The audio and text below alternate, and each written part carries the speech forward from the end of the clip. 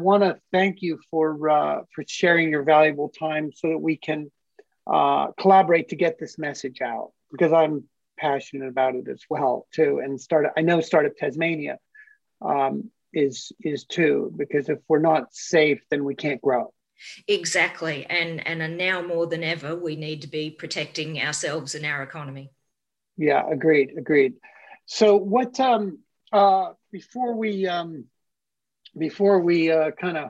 of move on, because I respect how busy you are, and how much work you have to do to prepare and make the world safer for businesses like mine and others in Tasmania. Do you have any last thoughts that you want to share here?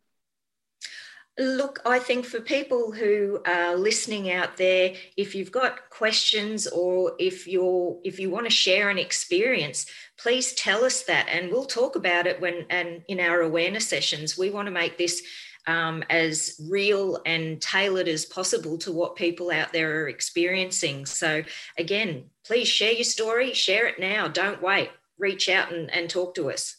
Yeah, that makes sense, because if this is really where the rubber meets the road, right? Like if you're, if people aren't actually doing it well, then crime goes up. Exactly. Yeah. So so I think it's Crime Stoppers 4.0 that you're on now.